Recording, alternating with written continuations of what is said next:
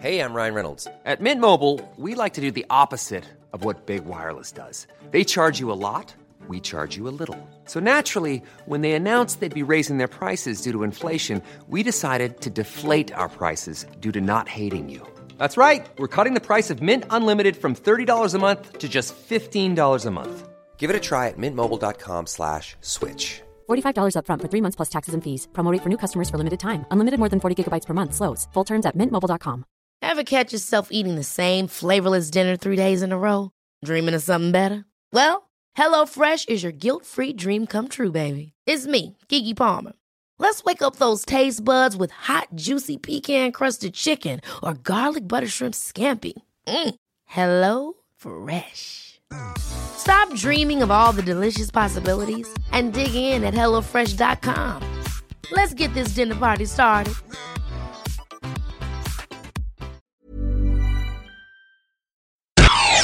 You're listening to AI Audible, the new narrated article podcast from the Anfield Index podcast channel. The Keeper Conundrum by Adam Garside. Heading into the summer transfer window, it's been well documented that as a club we have some areas in which we are particularly sparse in terms of playing staff. Left back and centre forward spring immediately to mind. But one area in which we definitely aren't short is in between the sticks. But that still doesn't stop the newspapers linking us to more or less every half-decent goalkeeper in Europe. It's not just the senior ranks in which we have a number of goalkeepers. Simon Mignolet, Loris Karius, Adam Bogdan, Ryan Fulton and Danny Ward. But the academy is awash with keeping talent too, with Caoimhín Kelleher, Shamal George, Andrew Firth, Camille Grabara, Ben Williams and Daniel Atherton on our books. Despite this, we continue to be linked with top-class keepers. Manchester City's Joe Hart, Gianluigi Donnarumma of AC Milan, the relegated yet impressive Jordan Pickford, Premier League title winner Kasper Schmeichel, and veteran Iker Casillas. So the question is, what the hell do we do?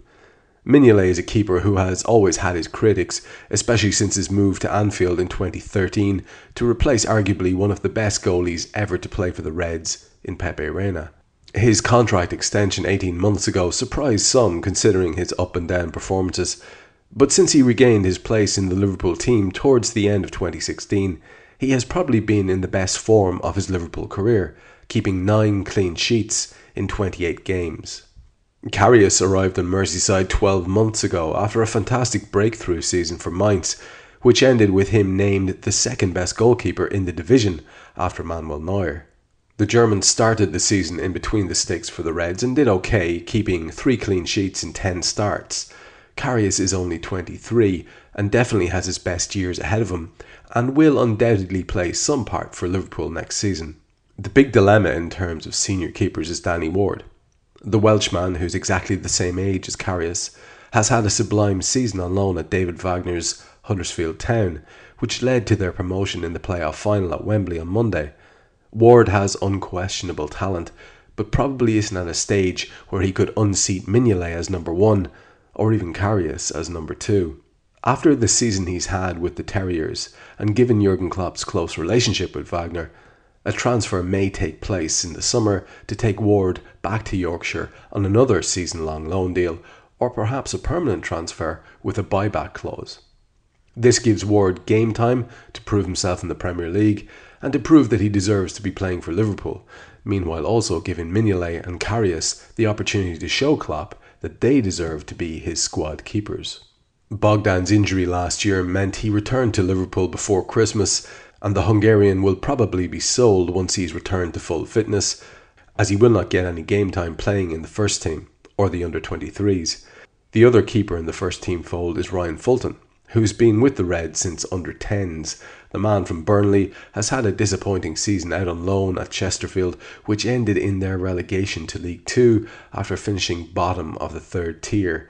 Still only 21, the Scottish youth international still has a lot of time to grow and will probably be sent back out on loan next season.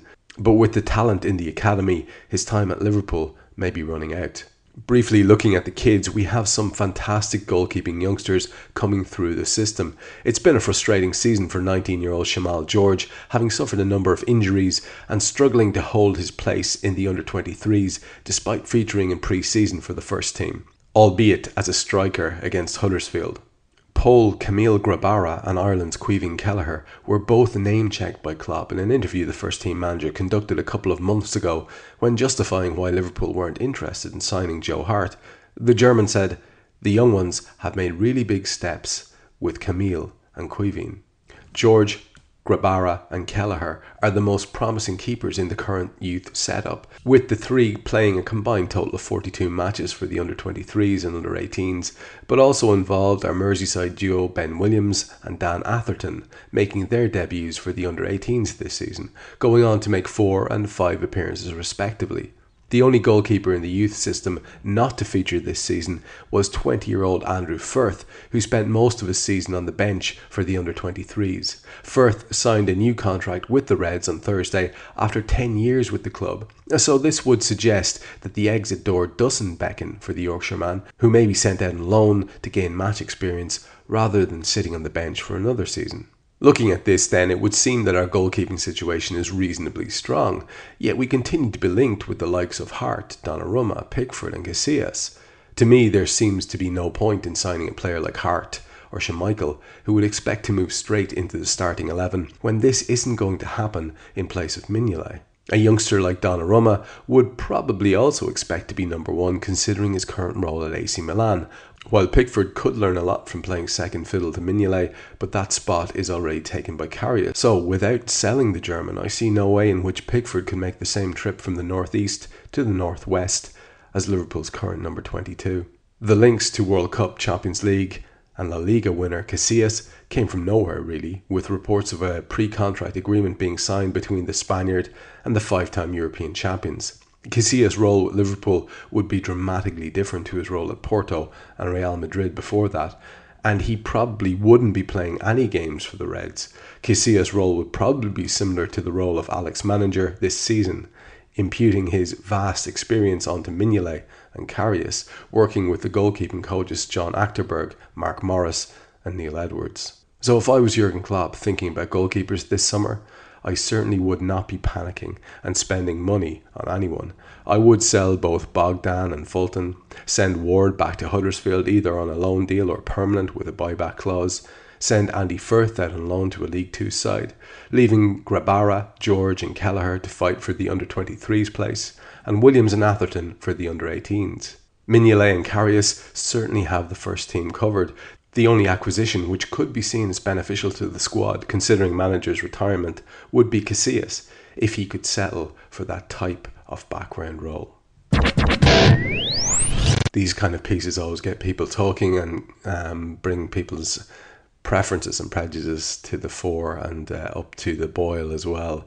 And I can imagine, as people were reading or listening to this piece by Adam, that they had all their various Mignolet and Karius opinions fully formed into the forefront of their mind, and therefore were either agreeing or nodding their heads furiously as they read what Adam had to say, or perhaps quite the opposite and gesticulating wildly about why Simon Mignolet should have no future at the club or whatever. It's a game of opinions, and it's hard to deny anyone their opinion.